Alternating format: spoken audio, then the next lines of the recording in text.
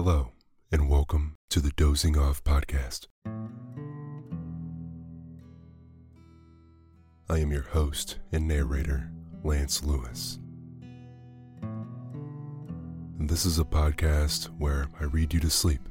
I select classic literature, short stories, read them in this deep and relaxing tone to help put your overactive mind at ease and allow you to doze off. We have two short stories tonight. Both are real feel-good stories, but also stories that are very easy to fall asleep to. First one is going to be The Child's Story by Charles Dickens. The second will be An Angel in Disguise by T.S. Arthur. Both of these stories are pretty short, so I'm going to loop this whole episode one time to ensure that once you fall asleep, you're able to stay asleep. I am also on Instagram and TikTok now at the Dozing Off Podcast. And on TikTok in particular, I've been posting daily poetry, so check that out.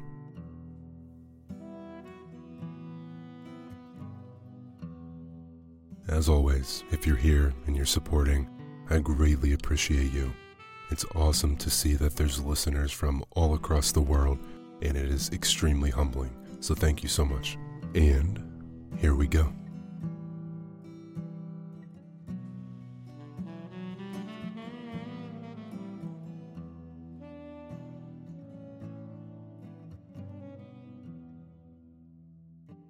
The Child's Story. Once upon a time, a good many years ago, there was a traveler, and he set out upon a journey. It was a magic journey, and was to seem very long when he began it, and very short when he got halfway through. He traveled along a rather dark path for some little time without meeting anything, until at last he came to a beautiful child. So he said to the child, "What do you do here?" And the child said, "I am always at play. Come and play with me." So he played with that child the whole day long, and they were very merry. The sky was so blue, the sun was so bright, the water was so sparkling, the leaves were so green, the flowers were so lovely, and they heard such singing birds and saw many butterflies. Everything was beautiful. This was in fine weather. When it rained, they loved to watch the falling drops and to smell the fresh scents. When it blew, it was delightful to listen to the wind and fancy what it said as it came rushing from its home. Where was that, they wondered, whistling and howling, driving the clouds before it, bending the trees, rumbling the chimneys, shaking the house, and making the sea roar in fury. But when it snowed, that was the best of all, for they liked nothing so well as to look up at the white flakes falling fast and thick, like down from the breasts of millions of white birds, and to see how smooth and deep the drift was, and to listen to the hush upon the paths and roads. They had plenty of the finest toys in the world, and the most astonishing picture books, all about scimitars and slippers and turbans, and dwarfs and giants, and genii and fairies, and bluebirds and beanstalks, and riches and caverns and forests, and valentines and orsons, and all new and all true. But one day, of a sudden, the traveler lost the child. He called to him over and over again, but got no answer. So he went upon his road and went on for a little while without meeting anything, until at last he came to a handsome boy. So he said to the boy, "What do you do here?" And the boy said, "I am always learning. Come and learn with me." So he learned with that boy about Jupiter and Juno, and the Greeks and the Romans, and I don't know what, and learned more than I could tell, or he either. for he soon forgot a great deal of it. But they were not always learning. They had the merriest games that ever were played. They rode upon the river in summer and skated on the ice in winter. They were active afoot and active on horseback, at cricket, and all games at ball. At prisoners' base, hare and hounds, follow my leader, and more sports than I could think of. Nobody could beat them. They had holidays too, and 12th cakes, and parties where they danced till midnight, in real theaters where they saw palaces of real gold and silver rise out of the real earth, and saw all the wonders of the world at once. As to friends, they had such dear friends and so many of them that I want the time to reckon them up. They were all young like the handsome boy, and were never to be strange to one another all their lives through. Still, one day in the midst of all these pleasures, the traveler lost the boy as he had lost the child, and, after calling him in vain, went on upon his journey. So he went on for a little while without seeing anything, until at last he came to a young man. So he said to the young man, "What do you do here?" And the young man said, "I am always in love. Come and love with me." So he went with that young man, and presently they came to one of the prettiest girls that was ever seen. Just like Fanny in the corner there, and she had eyes like Fanny, and hair like Fanny, and dimples like Fanny's. And she laughed and colored just as Fanny does while I'm talking about her. So the young man fell in love directly, just as somebody I won't mention the first time he came here did with Fanny. Well, he was teased sometimes, just as somebody used to be by Fanny, and they quarreled sometimes, just as somebody and Fanny used to quarrel. And they made it up, and sat in the dark, and wrote letters every day, and never were happy asunder, and were always looking out for one another, and pretending not to, and were engaged at Christmas time, and sat close to one another by the fire, and were going to be married very soon, all exactly like somebody I won't mention and Fanny. But the traveler lost them one day, as he lost the rest of his friends, and, after calling to them to come back, which they never did, went on upon his journey. So he went on for a little while without seeing anything, until at last he came to a middle-aged gentleman. So he said to the gentleman, "What are you doing here?" And his answer was, "I am always busy. Come and be busy with me." So he began to be very busy with that gentleman, and they went on through the wood together. The whole journey was through a wood, only it had been open and green at first, like a wood in spring, and now began to be thick and dark, like a wood in summer. Some of the little trees that had come out earliest were even turning brown. The gentleman was not alone, but he had a lady of about the same age with him, who was his wife, and they had children who were with them too. So they all went on together through the wood, cutting down the trees and making a path through the branches and the fallen leaves, and carrying burdens and working hard. Sometimes they came to a long green avenue that opened into deeper woods.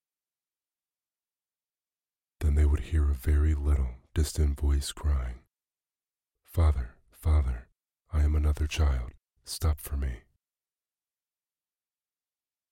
And presently they would see a very little figure, growing larger as it came along, running to join them. When it came up, they all crowded round it and kissed and welcomed it, and then they all went on together. Sometimes they came to several avenues at once, and then they all stood still, and one of the children said, "Father, I'm going to sea." And another said, "Father, I am going to India." And another, "Father, I am going to seek my fortune where I can." And another, "Father, I am going to heaven." So, with many tears at parting, they went, solitary, down those avenues, each child upon its way. And the child who went to heaven rose into the golden air and vanished. Whenever these partings happened, the traveler looked at the gentleman and saw him glance up at the sky above the trees, where the day was beginning to decline and the sunset to come on. He saw, too, that his hair was turning gray. But they could never rest for long, for they had their journey to perform, and it was necessary for them to always be busy.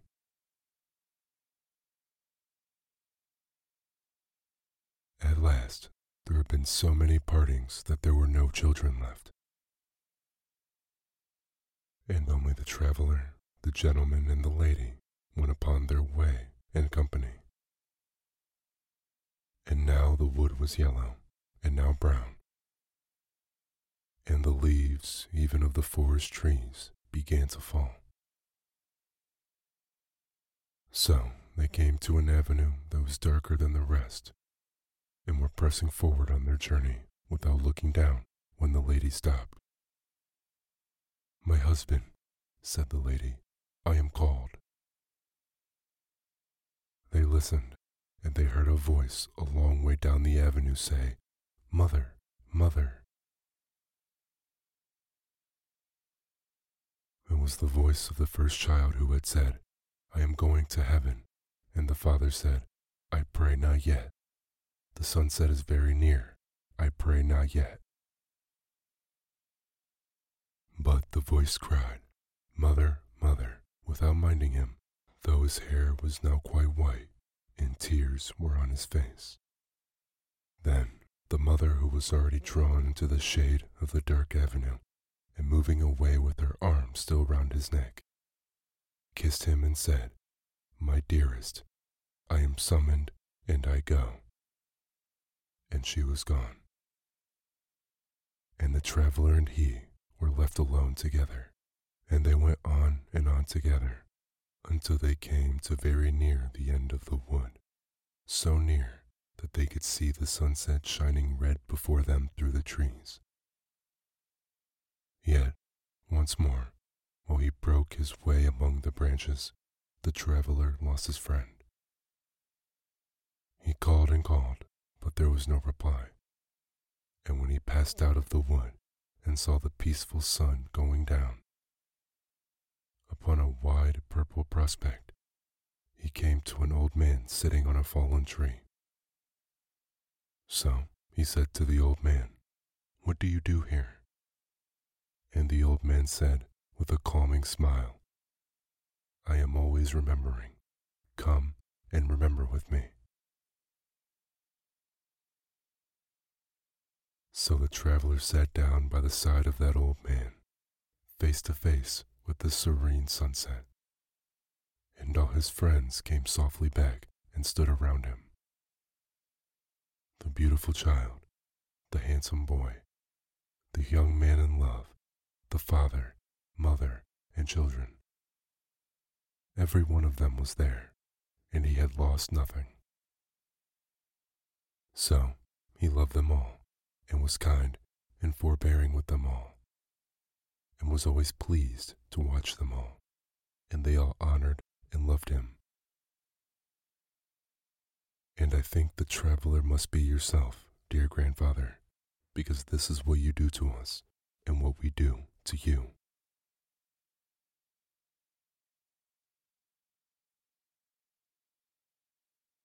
Story number 2. An Angel in Disguise by T.S. Arthur. Idleness, vice, and intemperance had done their miserable work, and the dead mother lay cold and still amid her wretched children. She had fallen upon the threshold of her own door in a drunken fit, and died in the presence of her frightened little ones. Death touches the spring of our common humanity. And this woman had been despised, scoffed at, and angrily denounced by nearly every man, woman, and child in the village. But now, as the fact of her death was passed from lip to lip in subdued tones, pity took the place of anger and sorrow of denunciation. Neighbors went hastily to the old tumble-down hut in which she had secured little more than a place of shelter from summer heats and winter cold. Some with grave clothes for a decent interment of the body, and some with food for the half-starving children, 3 in number. John, the oldest, a boy of 12, was a stout lad, able to earn his living with any farmer. Kate, between 10 and 11, was bright, active girl, out of whom something clever might be made, if in good hands. But poor little Maggie, the youngest, was hopelessly diseased. 2 years before, a fall from a window had injured her spine, and she had not been able to leave her bed since, except when lifted in the arms of her mother. What is to be done with the children? That was the chief question now. The dead mother would go underground and be forever beyond all care or concern of the villagers. But the children must not be left to starve. After considering the matter and talking it over with his wife, Farmer Jones said that he would take John and do well by him, now that his mother was out of the way. And Mrs. Ellis, who had been looking out for a bound girl, concluded that it would be charitable in her to make choice of Katie, even though she was too young to be much use for several years. "I could do much better, I know," said Mrs. Ellis, "but as no one seems inclined to take her, I must act from a sense of duty. Expect to have trouble with the child, for she's an undisciplined thing, used to having her own way. But no one said I'll take Maggie." Pitying glances were cast on her wan, and wasted from and thoughts were troubled on her account. Mothers brought cast-off garments, and, removing her soiled and ragged clothes, dressed her in clean attire. The sad eyes and patient face of the little one touched many hearts, and even knocked at them for entrance. But none opened to take her in. Who wanted a bedridden child? "Take her to the poorhouse," said a rough man, of whom the question, "What's to be done with Maggie?" was asked. "Nobody's going to be bothered with her." "The poorhouse is a sad place for a sick and helpless child," answered one. "For your child or mine," said the other, lightly speaking. "But for Tis Brat, it will prove a blessed change. She will be kept clean, have healthy food, and be doctored," which is more than can be said of her past condition. There was reason in that, but still it didn't satisfy. The day following the day of death was made the day of burial. A few neighbors were at the miserable hovel, but none followed dead cart as it bore the unhonored remains to its pauper grave. Farmer Jones, after the coffin was taken out, placed John in his wagon and drove away, satisfied that he had done his part. Mrs. Ellis spoke to Kate with a hurried air, bid your sister goodbye, and drew the tearful children apart, ere scarcely their lips had touched in a sobbing farewell. Hastily, others went out, some glancing at Maggie, and some resolutely refraining from a look, until all had gone. She was alone. Just beyond the threshold, Joe Thompson, the wheelwright, paused and said to the blacksmith's wife, who was hasting off the rest, "It's a cruel thing to leave her so." "Then take her to the poorhouse. She'll have to go there," answered the blacksmith's wife, springing away and leaving Joe behind. For a little while, the man stood with a puzzled air. Then he turned back and went into the hovel again. Maggie, with painful effort, had raised herself to an upright position and was sitting on the bed, straining her eyes upon the door out of which all had just departed. A vague tear had come into her thin, white face. "Oh, Mr. Thompson," she cried out, catching her suspended breath, "don't leave me here all alone." Though rough in exterior, Joe Thompson, the wheelwright, had a heart, and it was very tender in some places. He liked children, and was pleased to have them come to his shop, where sleds and wagons were made or mended for the village lads, without a draft on their hoarded sixpences. "No, dear," he answered in a kind voice, going to the bed and stooping down over the child. "You shan't be left here alone." Then he wrapped her with the gentleness almost of a woman in the clean bedclothes which some neighbor had brought, and, lifting her in his strong arms, bore her out into the air and across the field that lay between the hovel and his home. Now, Joe Thompson's wife, who happened to be childless, was not a woman of saintly temper, nor much given to self-denial for others' good, and Joe had well-grounded doubts touching the manner of greeting he should receive on his arrival. Mrs. Thompson saw him approaching from the window, and with ruffling feathers met him a few paces from the door, as he opened the garden gate and came in. He bore a precious burden, and he felt it to be so. As his arms held the sick child to his breast, a sphere of tenderness went out from her and penetrated his feelings. A bond had already corded itself around them both, and love was springing into life. "What have you there?" sharply questioned Mrs. Thompson. Joe felt the child start and shrink against him. He did not reply, except by a look that was pleading and cautionary, that said, "Wait a moment for explanations and be gentle," and passing in, carried Maggie to the small chamber on the first floor and laid her on a bed. Then stepping back, he shut the door and stood face to face with his vinegar-tempered wife in the passageway outside. "You haven't brought home that sick brat." Anger and astonishment were in the tones of Mrs. Joe Thompson. Her face was in a flame. "I think women's hearts are sometimes very hard," said Joe.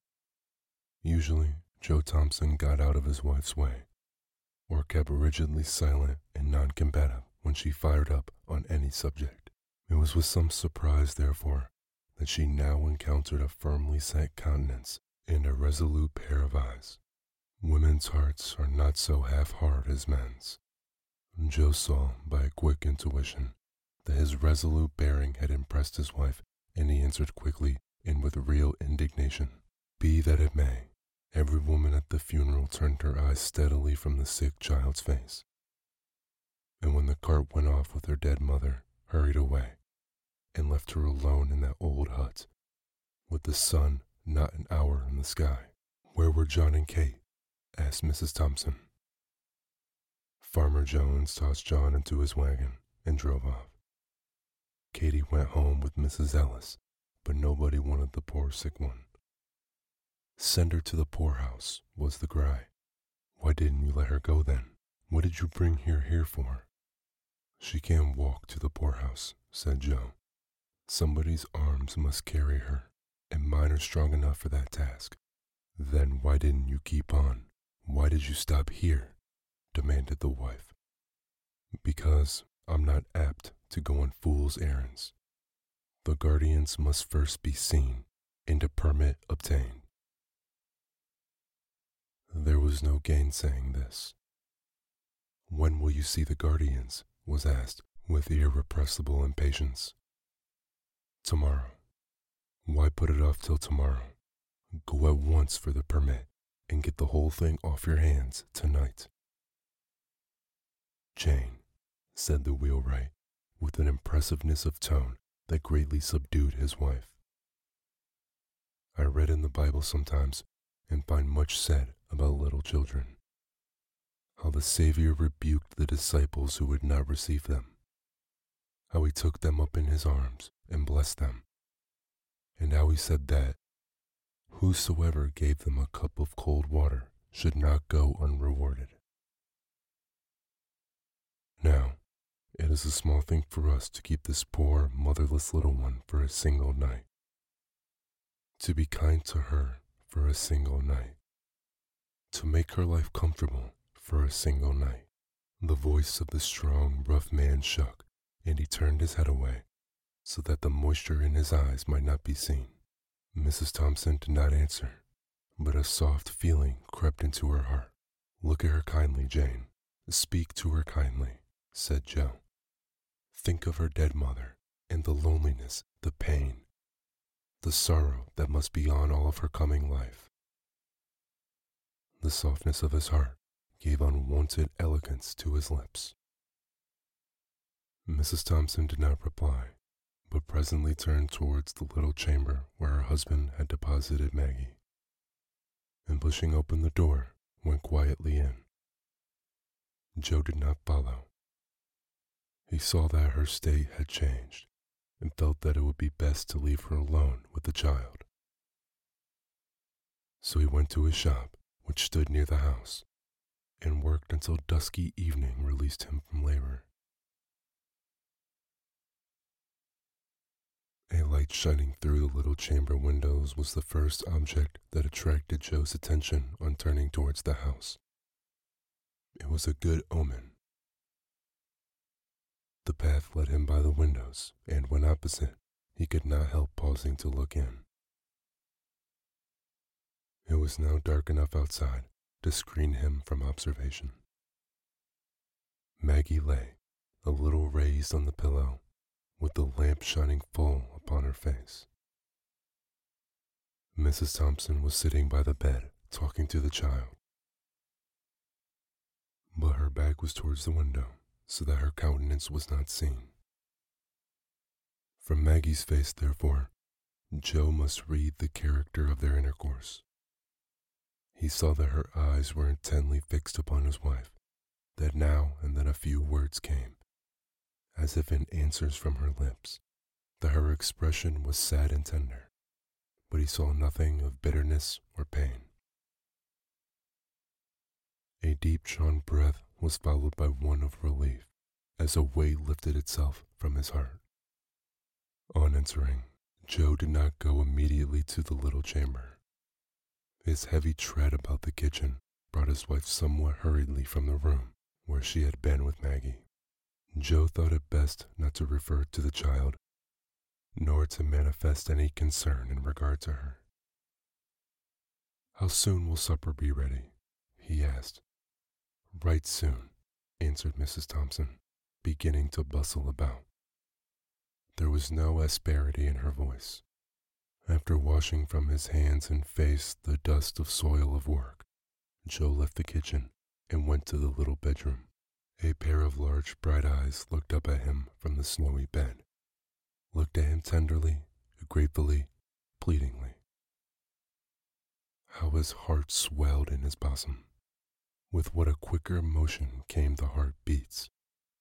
Joe sat down, and now, for the first time, examining the thin frame carefully under the lamplight, saw that it was an attractive face, and full of childish sweetness which suffering had not been able to obliterate. Your name is Maggie? He said as he sat down and took her soft little hand in his. Yes, sir. Her voice struck a chord that quivered in a low strain of music. Have you been sick long? Yes, sir. What a sweet patience was in her tone. Has the doctor been to see you? He used to come, but not lately? No, sir. Have you any pain? Sometimes, but not now. When had you pain? This morning my side ached and my back hurt when you carried me. It hurts you to be lifted or moved about? Yes, sir. Your side doesn't ache now? No, sir. Does it ache a great deal? Yes, sir, but it hasn't ached any since I've been on the soft bed. The soft bed feels good. Oh, yes, sir, so good. What a satisfaction mingled with gratitude was in her voice. Supper is ready, said Mrs. Thompson, looking into the room a little while afterwards. Joe glanced from his wife's face to that of Maggie. She understood him and answered, She can wait until we're done. Then I will bring her some things to eat. There was an effort at indifference on the part of Mrs. Thompson, but her husband had seen her through the window and understood that the coldness was assumed. Joe waited after sitting down to the table for his wife to introduce the subject uppermost in both of their thoughts.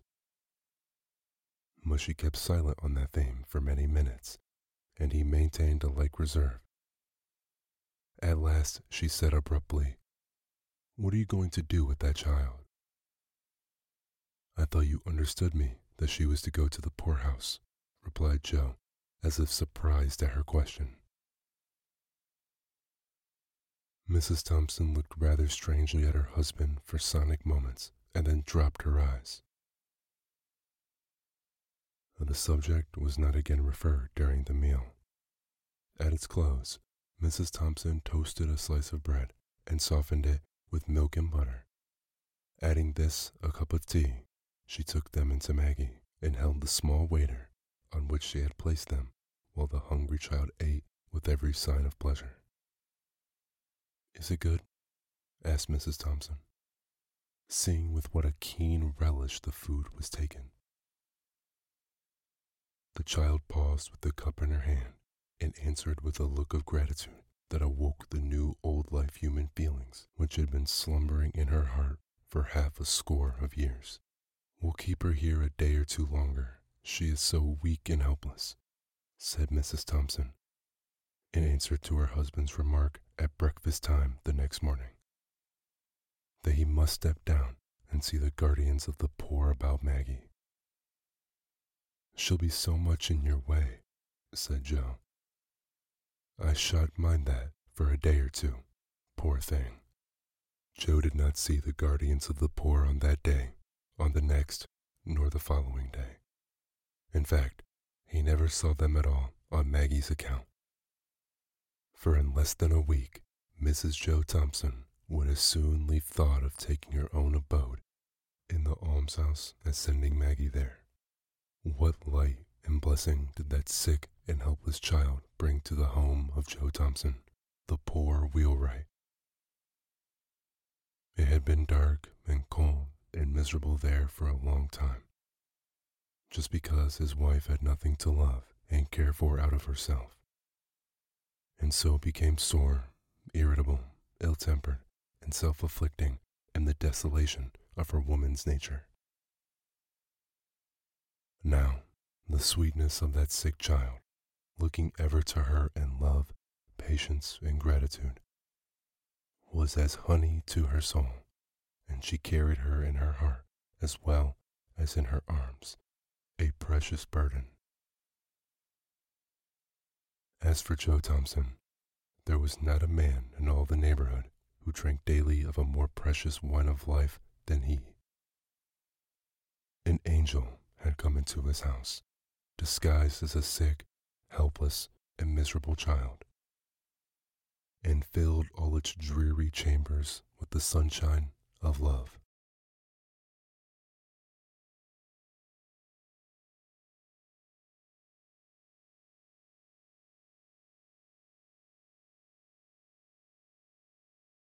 The Child Story. Once upon a time, a good many years ago, there was a traveler, and he set out upon a journey. It was a magic journey, and was to seem very long when he began it, and very short when he got halfway through. He traveled along a rather dark path for some little time without meeting anything, until at last he came to a beautiful child. So he said to the child, "What do you do here?" And the child said, "I am always at play. Come and play with me." So he played with that child the whole day long, and they were very merry. The sky was so blue, the sun was so bright, the water was so sparkling, the leaves were so green, the flowers were so lovely, and they heard such singing birds and saw many butterflies. Everything was beautiful, and this was in fine weather. When it rained, they loved to watch the falling drops and to smell the fresh scents. When it blew, it was delightful to listen to the wind and fancy what it said as it came rushing from its home. Where was that, they wondered, whistling and howling, driving the clouds before it, bending the trees, rumbling the chimneys, shaking the house, and making the sea roar in fury. But when it snowed, that was the best of all, for they liked nothing so well as to look up at the white flakes falling fast and thick, like down from the breasts of millions of white birds, and to see how smooth and deep the drift was, and to listen to the hush upon the paths and roads.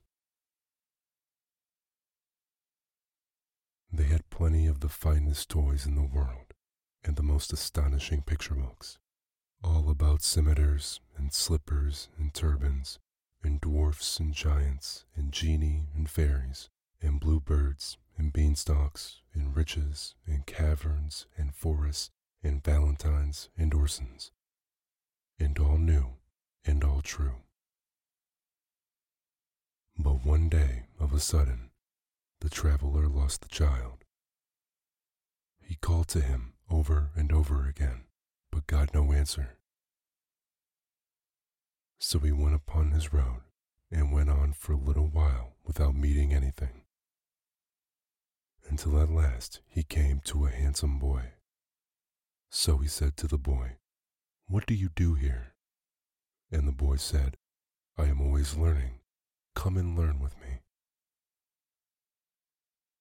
So he learned with that boy about Jupiter and Juno, and the Greeks and the Romans, and I don't know what, and learned more than I could tell, or he either, for he soon forgot a great deal of it. But they were not always learning. They had the merriest games that ever were played. They rode upon the river in summer and skated on the ice in winter. They were active afoot and active on horseback, at cricket, and all games at ball. At prisoner's base, hare and hounds, follow my leader, and more sports than I could think of. Nobody could beat them. They had holidays too, and 12th cakes, and parties where they danced till midnight, in real theaters where they saw palaces of real gold and silver rise out of the real earth, and saw all the wonders of the world at once. As to friends, they had such dear friends and so many of them that I want the time to reckon them up. They were all young like the handsome boy, and were never to be strange to one another all their lives through. Still, one day in the midst of all these pleasures, the traveler lost the boy as he had lost the child, and, after calling him in vain, went on upon his journey. So he went on for a little while without seeing anything, until at last he came to a young man. So he said to the young man, "What do you do here?" And the young man said, "I am always in love. Come and love with me." So he went with that young man, and presently they came to one of the prettiest girls that was ever seen. Just like Fanny in the corner there, and she had eyes like Fanny, and hair like Fanny, and dimples like Fanny's. And she laughed and colored just as Fanny does while I'm talking about her.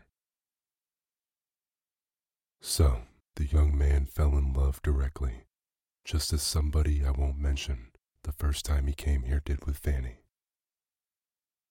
Well, he was teased sometimes, just as somebody used to be by Fanny, and they quarreled sometimes, just as somebody and Fanny used to quarrel.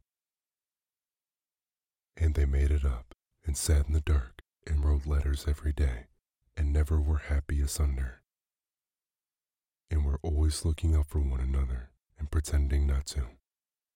And were engaged at Christmas time and sat close to one another by the fire. And were going to be married very soon, all exactly like somebody I won't mention and Fanny. But the traveler lost them one day, as he lost the rest of his friends, and, after calling to them to come back, which they never did, went on upon his journey. So, he went on for a little while without seeing anything, until at last he came to a middle-aged gentleman. So, he said to the gentleman, "What are you doing here?" And his answer was, "I am always busy. Come and be busy with me." So he began to be very busy with that gentleman, and they went on through the wood together. The whole journey was through a wood, only it had been open and green at first, like a wood in spring, and now began to be thick and dark, like a wood in summer.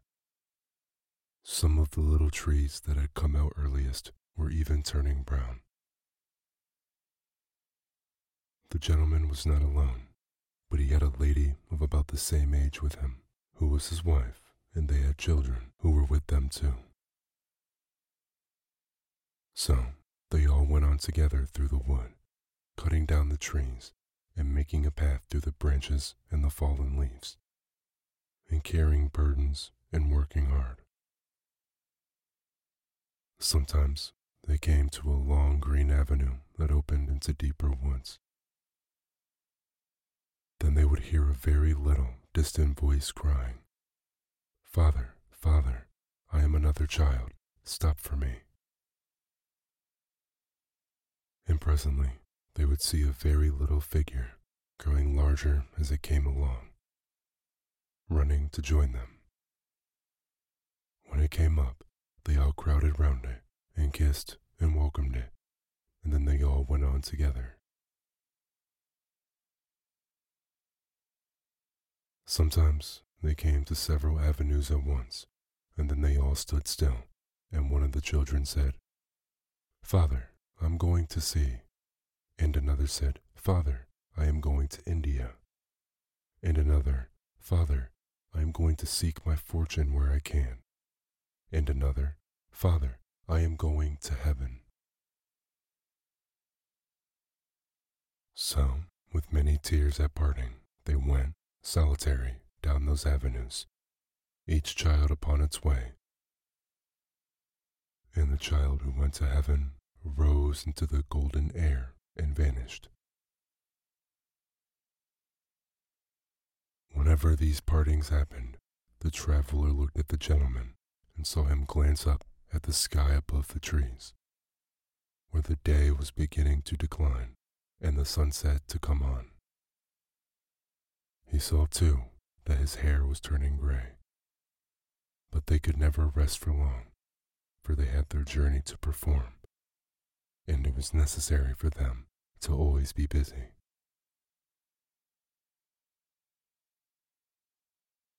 At last, there had been so many partings that there were no children left, and only the traveler, the gentleman, and the lady went upon their way in company. And now the wood was yellow, and now brown, and the leaves, even of the forest trees, began to fall. So they came to an avenue that was darker than the rest, and were pressing forward on their journey without looking down when the lady stopped. "My husband," said the lady, "I am called." They listened, and they heard a voice a long way down the avenue say, "Mother, mother." It was the voice of the first child who had said, "I am going to heaven," and the father said, "I pray not yet. The sunset is very near. I pray not yet." But the voice cried, "Mother, mother," without minding him, though his hair was now quite white and tears were on his face. Then the mother, who was already drawn into the shade of the dark avenue and moving away with her arm still round his neck, kissed him and said, "My dearest, I am summoned and I go." And she was gone. And the traveler and he were left alone together, and they went on and on together until they came to very near the end of the wood, so near that they could see the sunset shining red before them through the trees. Yet, once more, while he broke his way among the branches, the traveler lost his friend. He called and called, but there was no reply. And when he passed out of the wood and saw the peaceful sun going down upon a wide purple prospect, he came to an old man sitting on a fallen tree. So he said to the old man, "What do you do here?" And the old man said with a calming smile, "I am always remembering. Come and remember with me." So the traveler sat down by the side of that old man, face to face with the serene sunset, and all his friends came softly back and stood around him. The beautiful child, the handsome boy, the young man in love, the father, mother, and children. Every one of them was there, and he had lost nothing. So he loved them all, and was kind and forbearing with them all, and was always pleased to watch them all, and they all honored and loved him. And I think the traveler must be yourself, dear grandfather, because this is what you do to us, and what we do to you.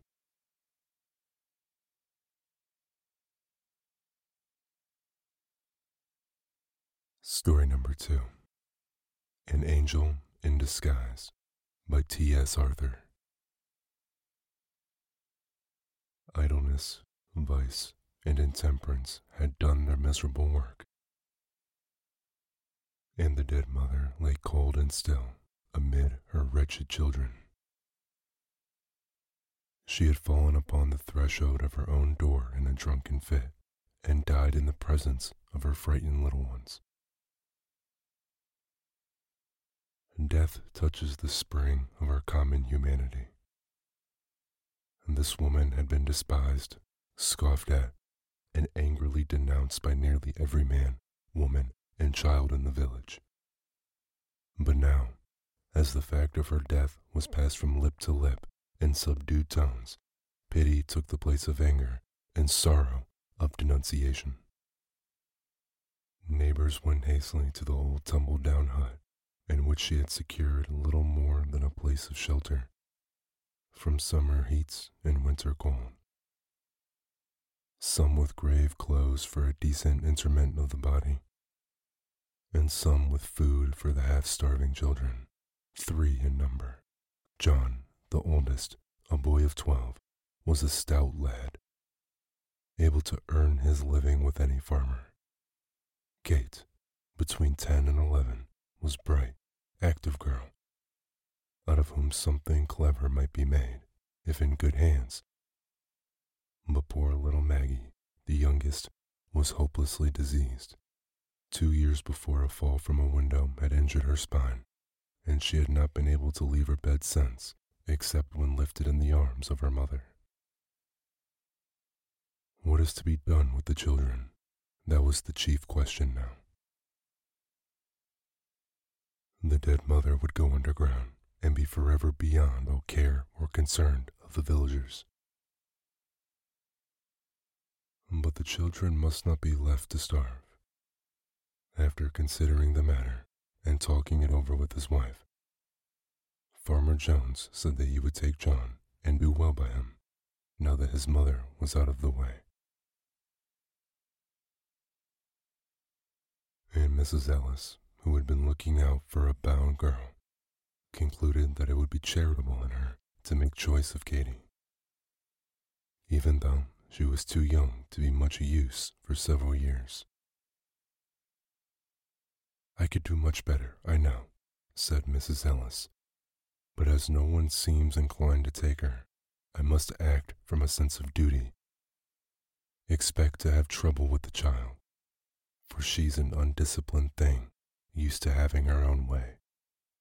But no one said I'll take Maggie." Pitying glances were cast on her one, and wasted from and thoughts were troubled on her account.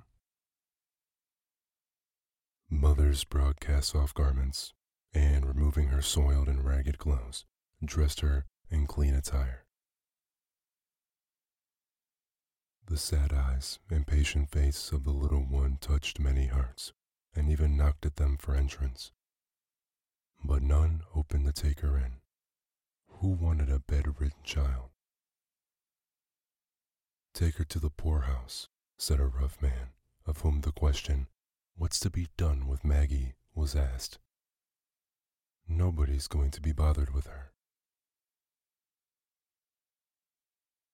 "The poorhouse is a sad place for a sick and helpless child," answered one. "For your child or mine," said the other, lightly speaking. "But for Tis Brat, it will prove a blessed change. She will be kept clean, have healthy food, and be doctored," which is more than can be said of her past condition. There was reason in that, but still it didn't satisfy. The day following the day of death was made the day of burial. A few neighbors were at the miserable hovel, but none followed dead cart as it bore the unhonored remains to its pauper grave. Farmer Jones, after the coffin was taken out, placed John in his wagon and drove away, satisfied that he had done his part. Mrs. Ellis spoke to Kate with a hurried air, bid your sister goodbye, and drew the tearful children apart, ere scarcely their lips had touched in a sobbing farewell. Hastily others went out, some glancing at Maggie, and some resolutely refraining from a look, until all had gone. She was alone. Just beyond the threshold, Joe Thompson, the wheelwright, paused and said to the blacksmith's wife, who was hasting off the rest, "It's a cruel thing to leave her so." "Then take her to the poorhouse. She'll have to go there," answered the blacksmith's wife, springing away and leaving Joe behind. For a little while the man stood with a puzzled air, then he turned back and went into the hovel again. Maggie, with painful effort, had raised herself to an upright position and was sitting on the bed, straining her eyes upon the door out of which all had just departed. A vague tear had come into her thin, white face. "Oh, Mr. Thompson," she cried out, catching her suspended breath, "don't leave me here all alone."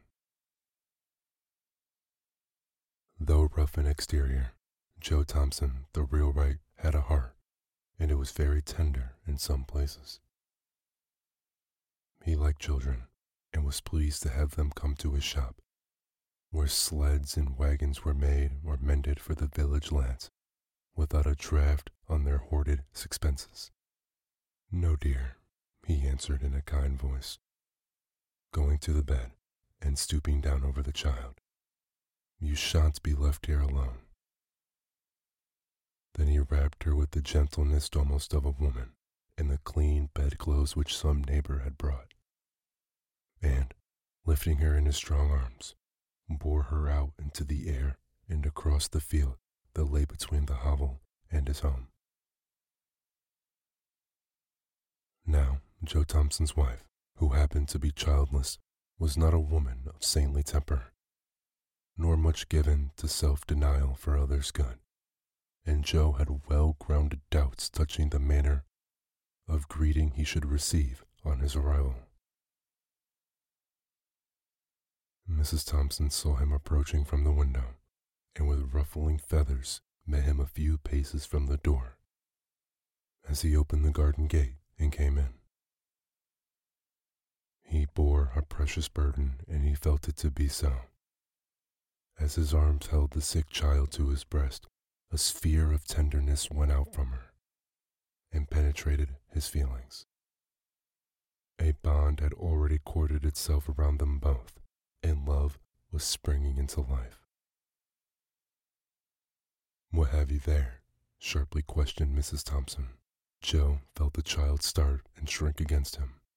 He did not reply, except by a look that was pleading and cautionary, that said, "Wait a moment for explanations and be gentle," and passing in, carried Maggie to the small chamber on the first floor and laid her on a bed.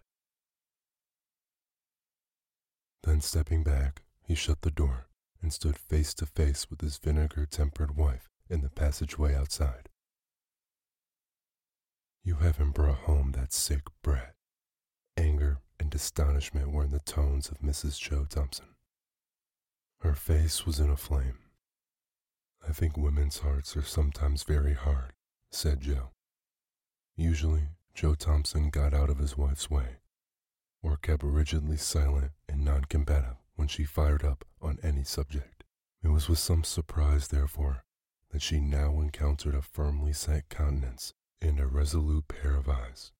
Women's hearts are not so half-hard as men's. Joe saw, by a quick intuition, that his resolute bearing had impressed his wife, and he answered quickly and with real indignation, "Be that it may."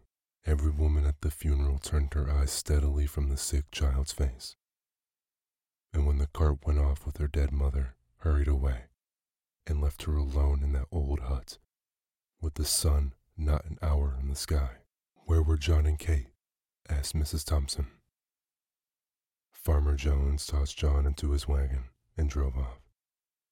Katie went home with Mrs. Ellis, but nobody wanted the poor sick one. "Send her to the poorhouse," was the cry. "Why didn't you let her go then? What did you bring her here for?" "She can't walk to the poorhouse," said Joe. "Somebody's arms must carry her, and mine are strong enough for that task." "Then why didn't you keep on? Why did you stop here?" demanded the wife. "Because I'm not apt to go on fool's errands. The guardians must first be seen and a permit obtained." There was no gainsaying this. "When will you see the guardians?" was asked with irrepressible impatience. "Tomorrow." "Why put it off till tomorrow? Go at once for the permit and get the whole thing off your hands tonight." "Jane," said the wheelwright with an impressiveness of tone that greatly subdued his wife, "I read in the Bible sometimes and find much said about little children. How the Savior rebuked the disciples who would not receive them. How he took them up in his arms and blessed them. And how he said that whosoever gave them a cup of cold water should not go unrewarded. Now, it is a small thing for us to keep this poor, motherless little one for a single night. To be kind to her for a single night. To make her life comfortable for a single night." The voice of the strong, rough man shook, and he turned his head away so that the moisture in his eyes might not be seen. Mrs. Thompson did not answer, but a soft feeling crept into her heart. "Look at her kindly, Jane," Speak to her kindly, said Joe. Think of her dead mother and the loneliness, the pain, the sorrow that must be on all of her coming life. The softness of his heart gave unwonted elegance to his lips. Mrs. Thompson did not reply, but presently turned towards the little chamber where her husband had deposited Maggie, and pushing open the door, went quietly in. Joe did not follow. He saw that her state had changed, and felt that it would be best to leave her alone with the child. So he went to his shop, which stood near the house, and worked until dusky evening released him from labor. A light shining through the little chamber windows was the first object that attracted Joe's attention on turning towards the house. It was a good omen. The path led him by the windows, and when opposite, he could not help pausing to look in. It was now dark enough outside to screen him from observation. Maggie lay, a little raised on the pillow, with the lamp shining full upon her face. Mrs. Thompson was sitting by the bed, talking to the child, but her back was towards the window, so that her countenance was not seen. From Maggie's face, therefore, Joe must read the character of their intercourse. He saw that her eyes were intently fixed upon his wife, that now and then a few words came, as if in answers from her lips, that her expression was sad and tender, but he saw nothing of bitterness or pain. A deep-drawn breath was followed by one of relief, as a weight lifted itself from his heart. On entering, Joe did not go immediately to the little chamber. His heavy tread about the kitchen brought his wife somewhat hurriedly from the room where she had been with Maggie. Joe thought it best not to refer to the child, nor to manifest any concern in regard to her. "How soon will supper be ready?" he asked. "Right soon," answered Mrs. Thompson, beginning to bustle about. There was no asperity in her voice. After washing from his hands and face the dust of soil of work, Joe left the kitchen and went to the little bedroom. A pair of large bright eyes looked up at him from the snowy bed, looked at him tenderly, gratefully, pleadingly. How his heart swelled in his bosom. With what a quicker motion came the heart beats. Joe sat down, and now, for the first time, examining the thin frame carefully under the lamplight, saw that it was an attractive face, and full of childish sweetness which suffering had not been able to obliterate. "Your name is Maggie?" he said as he sat down and took her soft little hand in his. "Yes, sir." Her voice struck a chord that quivered in a low strain of music. "Have you been sick long?" "Yes, sir." What a sweet patience was in her tone. "Has the doctor been to see you?" "He used to come, but not lately." "No, sir." "Have you any pain?" "Sometimes, but not now." "When had you pain?" "This morning my side ached and my back hurt when you carried me." "It hurts you to be lifted or moved about?" "Yes, sir." "Your side doesn't ache now?" "No, sir." "Does it ache a great deal?" "Yes, sir, but it hasn't ached any since I've been on the soft bed. The soft bed feels good." "Oh, yes, sir, so good." What a satisfaction mingled with gratitude was in her voice. "Supper is ready," said Mrs. Thompson, looking into the room a little while afterwards. Joe glanced from his wife's face to that of Maggie. She understood him and answered, "She can wait until we're done. Then I will bring her some things to eat." There was an effort at indifference on the part of Mrs. Thompson, but her husband had seen her through the window and understood that the coldness was assumed. Joe waited after sitting down to the table for his wife to introduce the subject uppermost in both of their thoughts. But she kept silent on that theme for many minutes, and he maintained a like reserve. At last she said abruptly, "What are you going to do with that child?" "I thought you understood me that she was to go to the poorhouse," replied Joe, as if surprised at her question. Mrs. Thompson looked rather strangely at her husband for sonic moments and then dropped her eyes. The subject was not again referred during the meal. At its close, Mrs. Thompson toasted a slice of bread and softened it with milk and butter. Adding this a cup of tea, she took them into Maggie and held the small waiter on which she had placed them while the hungry child ate with every sign of pleasure. "Is it good?" asked Mrs. Thompson, seeing with what a keen relish the food was taken. The child paused with the cup in her hand and answered with a look of gratitude that awoke the new old life human feelings which had been slumbering in her heart for half a score of years. "We'll keep her here a day or two longer. She is so weak and helpless," said Mrs. Thompson, in answer to her husband's remark at breakfast time the next morning, that he must step down and see the guardians of the poor about Maggie. "She'll be so much in your way," said Joe. "I shan't mind that for a day or two, poor thing."